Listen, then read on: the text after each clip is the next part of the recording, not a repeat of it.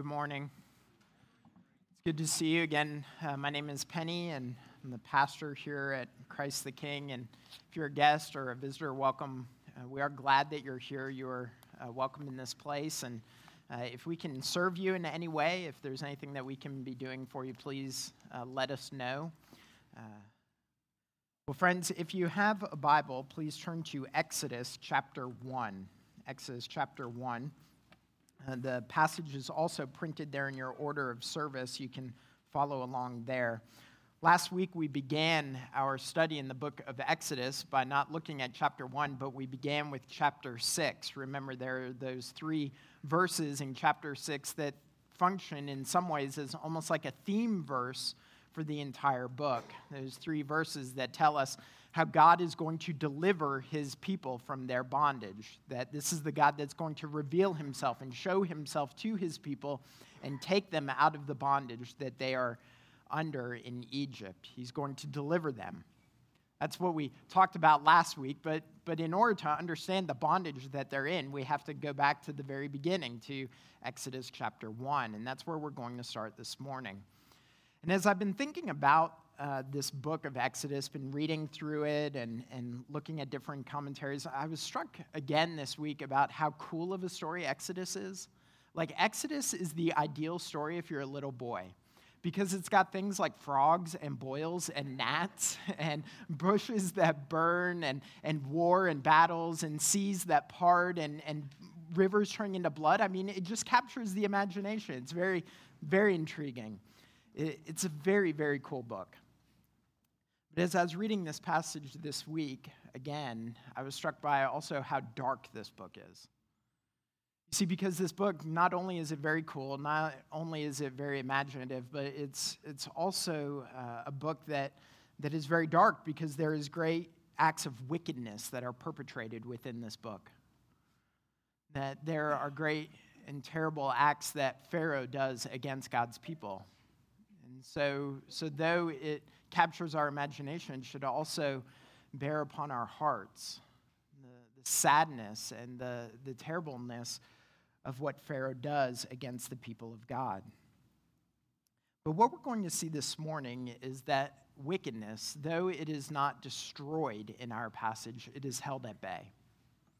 That the wickedness of Pharaoh is held at bay, that the fear of man is overcome by the fear of God. And that wickedness through God's people is held at bay. And so let's go ahead and read chapter 1, beginning with verse 1. These are the names of the sons of Israel who came to Egypt with Jacob, each with his household: Reuben, Simeon, Levi, and Judah, Issachar, Zebulun, and Benjamin, Dan and Naphtali, Gad and Asher. All the descendants of Jacob were 70 persons. Joseph was already in Egypt. Then Joseph died, and all his brothers and all that generation. But the people of Israel were fruitful and increased greatly. They multiplied and grew exceedingly strong, so that the land was filled with them. Now there arose a new king over Egypt, who did not know Joseph. And he said to his people, "Behold, the people of Israel are too many and too mighty for us. Come, let us deal shrewdly with them, lest they multiply, and if war breaks out, they join our enemies and fight against us and escape from the land." Therefore they set taskmasters over them to afflict them with heavy burdens. They built for Pharaoh store cities, Pithom and Ramses. But the more they were oppressed, the more they multiplied, and the more they spread abroad, and the Egyptians were in dread of the people of Israel. So they ruthlessly made the people of Israel work as slaves, and made their lives bitter with hard service in mortar and brick, and in all kinds of work in the field. In all their work, they ruthlessly made them work as slaves. Then the king of Egypt said to the Hebrew midwives, one of whom was named Shiphrah and the other Puah, "When you serve as midwife to the Hebrew women and see them on the birth stool, if it is a son, you shall kill him. But if it is a daughter, she shall live." But the midwives feared God and did not do as the king of Egypt commanded them, but let the male children live. So the king of Egypt called the midwives and said to them, "Why have you done this and let the male children live?" The midwives said to Pharaoh, "Because the Hebrew women are not like the Egyptian women, for they are vigorous and give birth before the midwife comes to them." So God dealt well with the midwives, and the people multiplied and grew very strong. And because the midwives feared God, he gave them families. Friends, this is the word of the Lord. Thanks be to God. Fear is an extremely powerful emotion. It can control us. It can cause us to see things that aren't there and hear noises when there is only silence. Fear can cause us to ignore what is true and control our thoughts and our actions. It's very powerful. I remember a number of years ago, I felt the power of fear. It was shortly after I graduated from college, and I was spending time with a friend of mine, a friend who had become a Christian through our campus ministry, and we spent time together by watching movies. We bonded over watching critically acclaimed movies of the day, but also classic movies that showed up on those top 100 lists. And so on this particular night, we decided we're going to scour those top 100 lists, and we're going to find one of those movies we had never seen. And so we picked one. Now you have to know something. We picked this movie because neither of us had ever seen it and because we had heard that it was terrifying. But really, a movie can't be that scary, right? When we started watching it, we were foolish enough to start watching it about 9 or 10 o'clock at night rather than like 9 or 10 o'clock in the morning. And we started watching it in his apartment, and sure enough, this movie was as scary as it had been reported. The movie was called The Shining. So, yeah, exactly. So learn from my mistake. Do not watch this movie. It was terrifying. It scared me to death. And to make matters worse, we ended the movie about 1, 2 in the morning. I had to drive across town back to my house. I wasn't staying at my friend's apartment, so I drive across town, and I'm staying in this home. I'm renting from a friend, and none of my roommates are home because they're gone for the weekend. And we're living in this part of town. It wasn't the worst part of town, but it was close enough to the worst part of town that you knew you weren't supposed to walk around at night. So it's like 2 in the morning, it's dark, it's scary, it's cold because it's the middle of winter, right? And I just watched The Shining, so I am freaking out. I opened the door, and I know that this is probably going to drop my man card a little bit, but I turned on every light in the house. I walked into every single room, and I looked behind doors and under beds and in closets, and I made sure, right, someone wasn't going to jump out at me, right? I knew I was going to be safe. I knew there was nothing to be afraid of, and yet I saw shadows and I heard noises. Well, I scoured the house, and there was nothing to be found. I was perfectly safe. So I laid down in bed. My heart started to return to its normal speed. My breathing calmed, and I was just about to fall to sleep when I was erupted by a noise, a sound. Okay, now surely my mind's playing tricks on me, right? Because I just saw nothing is there. I know the truth. I'm perfectly safe. But then I heard it again. It wasn't the wind, and it wasn't the house creaking. So in my fear, I muster up the courage, and I get out of bed, and I start looking through the house again. I walk through the kitchen, and I turn on the light. I go down the hall and through the living room, and I find myself outside my roommate's room with the door closed, and now I can hear the sound on the other side of the door. There is something there. It's not my roommate because he's out of town. So very slowly and carefully, I open the door, I turn on the light, and there on the floor in the corner is his dog, Penny. He had the dog before he had me and named his dog Penny. But there she was, asleep, and in her sleep, she was dreaming, and in her dreaming, she was moaning and groaning. I breathed a sigh of relief and knew there was nothing to be afraid of. Fear is a powerful emotion. It can make us think that things are there when they really aren't. It can make us hear things when there is silence. It can make us think that there is a threat when we are perfectly safe. It can stir in us great courage, but it can also make us believe terrible lies. It can make us see things in corners, but it can also make us trust. Fear is a powerful emotion. And we see this emotion at play in our passage this morning. This fear that is controlling and consuming. It's causing one group of people to perceive something that is false, and it's causing another to place their complete trust in the Lord. You see, in our passage this morning, we have two main groups of people. We have Pharaoh and we have the Hebrew midwives. And both of them are being motivated in their actions by fear. They're both being motivated by fear. We see Pharaoh, he is feared at the perceived threat of man. But the midwives, their fear is driven by a fear of God. And so that's what we're going to look at this morning. We're going to take both of these groups of people and see how their fear drives them in different directions. So we'll begin with Pharaoh and his fear of man. We see it played out in verses 8 through 10. Follow along there. We read, there arose a new king over Egypt who did not know Joseph. And he said to his people, behold, the people of Israel are too many and too mighty for us. Come, let us deal shrewdly with them, lest they multiply. And if war breaks out, they join our enemies and fight against us and escape from the land. Okay, so do you hear his concern? Israel's become too numerous. They're growing in numbers. And so he's afraid that if war would break out, if Egypt's enemies would come, that Israel would side with Egypt's enemies.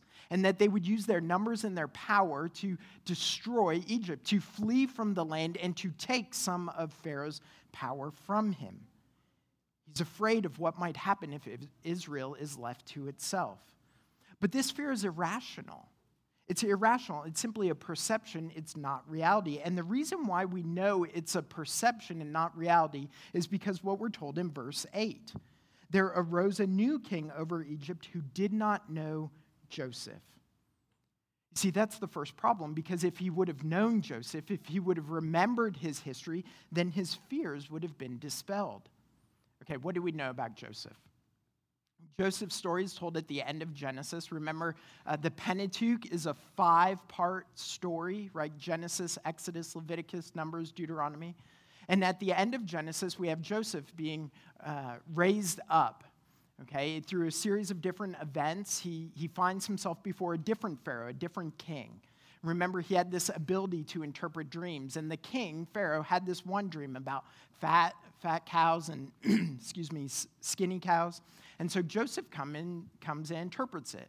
And he says the 7 fat cows represent 7 years of plenty, and the 7 skinny cows represent 7 years of famine. And the king thought this was pretty good. And so he puts Joseph as prime minister over Egypt. And he says, it's your job to make sure we don't starve. So Joseph goes and he accumulates all the food in those 7 years of plenty for those 7 years of want. But what's amazing is that Joseph was used not just to preserve and to protect Israel and his family, but in those 7 years of accumulating that food, he was actually protecting Egypt itself. You see, Joseph was a blessing to Egypt, not just to Israel. He had cared for them. He wasn't a threat to them. In fact, the promise made to Abraham, do you remember the covenant promise made to Abraham that God would bless Abraham and through Abraham's line, the nations would be blessed? That is beginning to be worked out in Joseph. It's seed form. It comes to fullest fruition in Jesus, but it is beginning to be worked out with Joseph because he is blessing the nations. It is that very thing that Pharaoh forgets. Now, maybe he didn't know the history. There's debate as to who this Pharaoh was, which Pharaoh he was. So maybe he didn't know the history. Maybe he had never experienced Joseph. Maybe he was a different kind of king and he just didn't learn it. Or maybe he forgot. But whatever it was, he didn't know Joseph. And if he would have known Joseph, he would have realized Israel wasn't a threat to Egypt. They had been a blessing to them. New king didn't know his history. And so he sees them as a threat, and as a threat, what does he do? He enslaves them. We see this in verses 11 through 14. They set taskmasters over them to afflict them and heavy burdens.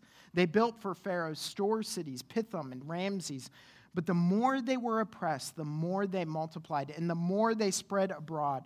and the Egyptians were in dread of the people of Israel. So they ruthlessly made the people of Israel work as slaves and made their lives bitter with hard service in mortar and brick and in all kinds of work in the field. In all their work, they ruthlessly made them work as slaves. Did you hear that? They afflicted them ruthlessly, bitterly. They filled them with hard service. Israel had done nothing to warrant this ill treatment, and yet fear had seized not just Pharaoh, but all the Egyptians. That's what we're told in verse 12. The Egyptians were in dread of the people of Israel, and so they enslaved them. Pharaoh was afraid that he would lose control, and so he controls God's people. He's afraid that they will take his power, and so he takes their power. But that wasn't enough. That didn't calm his fears. It didn't end this perceived threat, and so he ratchets up the affliction. He seeks to kill them. Look at verses 15 through 16. The king of Egypt said to the Hebrew midwives, one of whom was named Shiphrah and the other Puah, when you serve as midwife to the Hebrew women and see them on the birth stool, if it is a son, you shall kill him, but if it is a daughter, she shall live. Okay, so Pharaoh's acting like the Capitol in the Hunger Games. So some of you have seen that movie, The Hunger Games, or maybe you've read the books. So the Capitol is the power in this post-apocalyptic dystopia. So they're the people who have the greatest power, and they are seeking to maintain their power by punishing the 12 different districts, right? So the way they do this isn't by eliminating the districts. They have the districts submit one boy and one girl every year to the Hunger Games.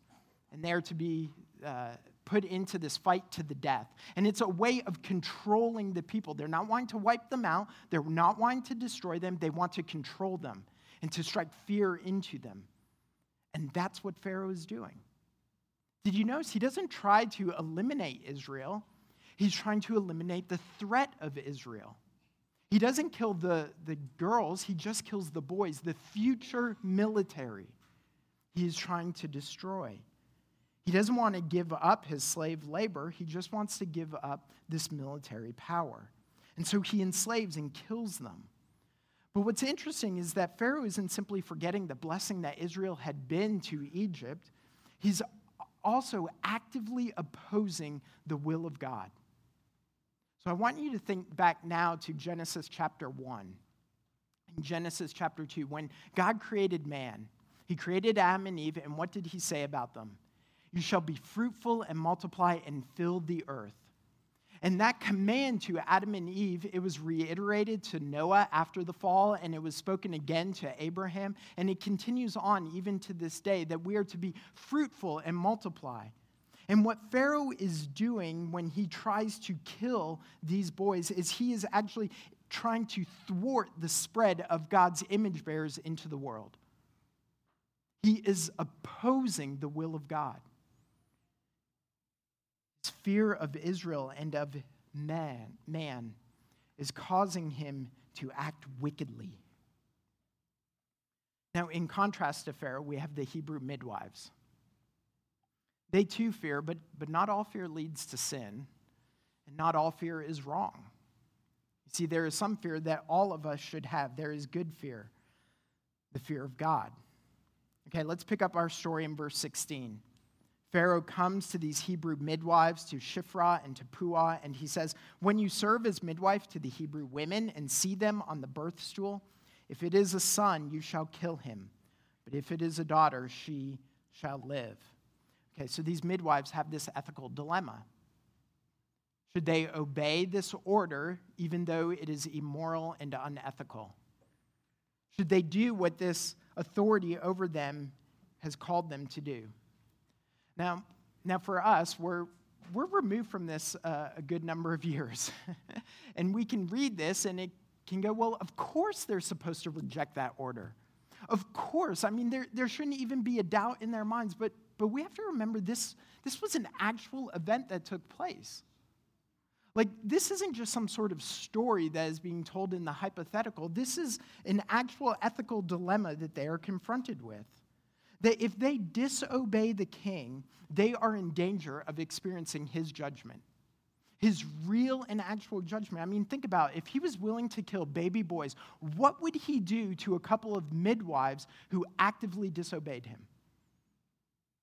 Their lives are in jeopardy. It is hanging in the balance. Who will they fear? Verse 17. But the midwives feared God. But they feared God, not Pharaoh. Okay, what does the fear of God mean? What does it mean to fear God? This is a concept that I've really had to wrestle with. You know, when I think about the fear of God, the first thing that comes to mind is reverence, right? Maybe that's where you go in your mind. And surely the fear of God includes that. But it has to be much more than that. In fact, I think it is much more than that. It is that, but it's not just that. You see, reverence is simply respect or veneration or awe. We can revere lots of things and lots of people. In fact, reverend means revered one. Don't fear me. So it can't just mean reverence. It has to mean something more than that. And I think it does. One theologian defined fear of God this way. He said, the reverent submission that leads to obedient trust. So the reverent, there it is, submission that leads to obedient trust. I kind of liked that when I first read it. It sounded really good. But is that biblical? So I decided I was going to check it out. So I did a little kind of word study. I looked up all the times that fear of God shows up in the Pentateuch, the first 5 books of the Old Testament. And the fear of God shows up 25 times. So I decided to look at every one of those, right? 25 is not that bad. So I look at all 25 of them. 22 of them are in reference to those who do fear God, and 3 of them are in reference to those who do not fear God. And what's fascinating is that whether they fear God or do not fear God, their actions are tied to that descriptor of are you a God-fearer or not. So in other words, those who fear God were told that they obeyed God. Those who did not fear God, they disobeyed God. And so what we see is that the fear of God is closely tied to our actions, that our actions are demonstrators of whether we fear God or not. So we could say that the fear of God is our posture of reverence, but it's also our obedient actions in response to this one that we fear. See, the fear of God is to know that a moment of existence without him or outside of his will in disobedience to him is hell. It's actually what Jesus is getting at in Luke chapter 12. So in Luke chapter 12, this was in our order of service as our one of our passages for reflection. Luke 12, Jesus says, excuse me, I tell you, my friends, he's speaking to his friends, not to unbelievers. I tell you, my friends, do not fear those who kill the body, and after that have nothing more that they can do. But I will warn you whom to fear. Fear him who, after he has killed, has authority to cast into hell. Yes, I tell you, fear him. What is it that Pharaoh can do? What is it the worst that man can do? They can take life. But there's one who can take the soul. There's one who can take our very souls because he has authority over death itself, because he has been victorious over death. You see, the Bible calls death the last enemy, and Jesus has confronted that enemy, and he has proved victorious over it. And because he is victorious through his resurrection, he has showed that he has authority not just over this world, but over the world to come. That he has authority not just over our bodies, but over our very souls. This is why he can say in that same passage, after he says, fear him who can cast your soul into hell, he says to his friends, but fear not. Fear not. Because the one who has authority over your souls cares for you. Fear him, but do not fear the hell that he can bring, because he cares for you. And so the fear of God is coming to God in joyful submission to him. The fear of God drives us to him, not causes us to cower away, but towards him in obedience to his will. And that's what the midwives do. The fear of God led them to obey God and to disobey Pharaoh. Fear had controlled Pharaoh, and it caused him to perpetrate evil. But the fear of God controlled the midwives so that they would protect life. They actively disobeyed Pharaoh. This is nothing less than civil disobedience. It's exactly what this is. So what do we think about that? I mean, what do we think about them actively disobeying the authority over them? Because we know, if you've read your Bibles, you know Romans chapter 13. In Romans chapter 13, the Apostle Paul, who is in Rome under a government that at times was oppressive to Christians and under a Caesar who was no fan, no friend of the Christian church, Paul is writing in Romans 13 and says that for Christians, we are to be subject to our authorities in everything. So what do we think about the midwives? Were they wrong? Should they have gone along with Pharaoh when Pharaoh comes and questions them and says, "Why have you done this?" Should they have said, "Well, you're right, Pharaoh. You're right. We completely disobeyed you. We completely disobeyed you, and we let the children live." And surely they would have been killed, and maybe other midwives would have come who would not have disobeyed Pharaoh.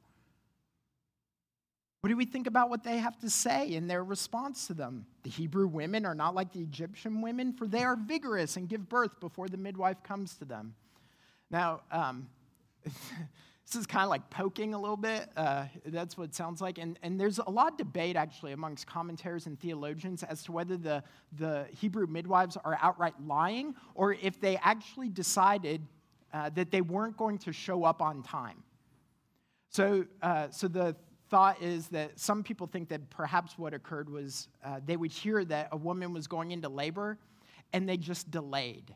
I got to do the laundry. I got to make dinner for my husband. I got to go look for the kids, that kind of thing. And so they delayed. Now, whether they outright lied or they delayed, either way, they are being disobedient to Pharaoh, and they are consciously doing it. So what do we think about this? Well, more importantly, what does the Bible think about this? That's what we find. We hear what it is that God thinks of this in verse 20 and 21. The Hebrew midwives say these things to Pharaoh. They have preserved these lives of these boys. And in verse 20, so God dealt well with the midwives. And the people multiplied and grew very strong. And because the midwives feared God, he gave them families. God approves of what they did. He doesn't condemn them for their actions. He blesses them. In the Old Testament, to have children is a sign of God's favor, of his blessing to you. And God gives these midwives their own children. He blesses them. He affirms their disobedience. He allows Israel to grow strong and to increase. You see, what we see here is that God is declaring that the obedience to God supersedes obedience to anyone else. That under normal circumstances, we're to obey our superiors and those in authority. When their commands and their rules and their laws are in keeping with God's kingdom ethic, we're to obey them. But when they are calling us to disobey God, when they're calling us and demanding us to turn from what is right and good, we have greater responsibility to obey God than man. Okay, now before you take this and go, well, I can do whatever I want then.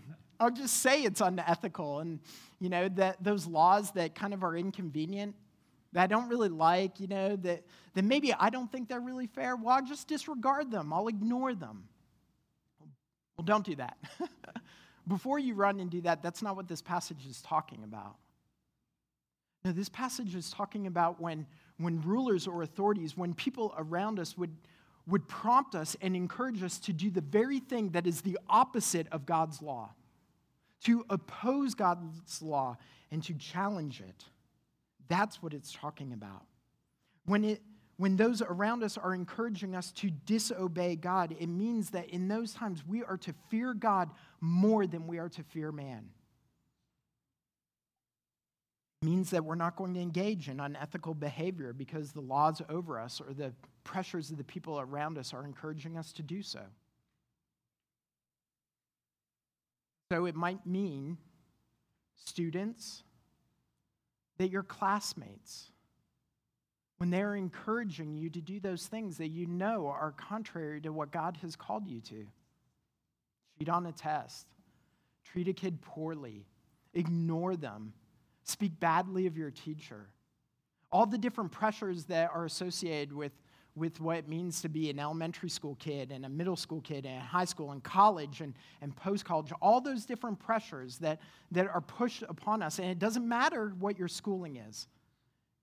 It doesn't matter where we are living. Those pressures will come. It's in those moments, guys, in those moments, students, that we have to decide who will we fear more, God or man? It means for us, parents and adults, that when we're encouraged by our boss, by our supervisor to fudge the numbers, which I'm sure some of you have been encouraged in the past to, when we've been tempted to not tell the full truth to our client, when it might mean, in keeping with God's law, that we actually say no to a position. I have a friend who had to say no to his medical residency because to go to this particular residency would have required him to go on a rotation through an abortion clinic. It means saying no. It means that we will fear God more than we will fear man. It means in those times that it actually is worth it. That to fear God and obey him is worth being made fun of by our classmates. And it's worth feeling the ire of our supervisor, and it's worth feeling the jeers of the culture. We know that there are already pressures on the church, and there will continue to be pressures on the church for us to look more and more like the world's behavior. But who will we fear? Will we fear man or will we fear God? Friends, in those moments, we must fear God. Even when it means that we will disregard and we will disobey and we will ignore the pressures of man, we must fear God. This is nothing new that the church faces today. This has been the story that has been shown throughout Scripture and throughout church history. This isn't new to the Old Testament or just confined to the Old Testament. We see it in the New as well. Do you remember in Acts? In Acts chapter 4, the Holy Spirit has filled the apostles. They have been filled with the Spirit, and they are proclaiming Christ boldly. In Acts chapter 4, John and Peter are brought in before the rulers, the high priests, the authorities, and they are questioned because of their teaching. And what do they say? They said, "There is salvation in no one else, for there is no other name under heaven given among men by which we must now be saved." What did they say? Christ is the only way. He's the only way to salvation. That is what we are proclaiming, and we will not deviate from that. The authorities didn't like this.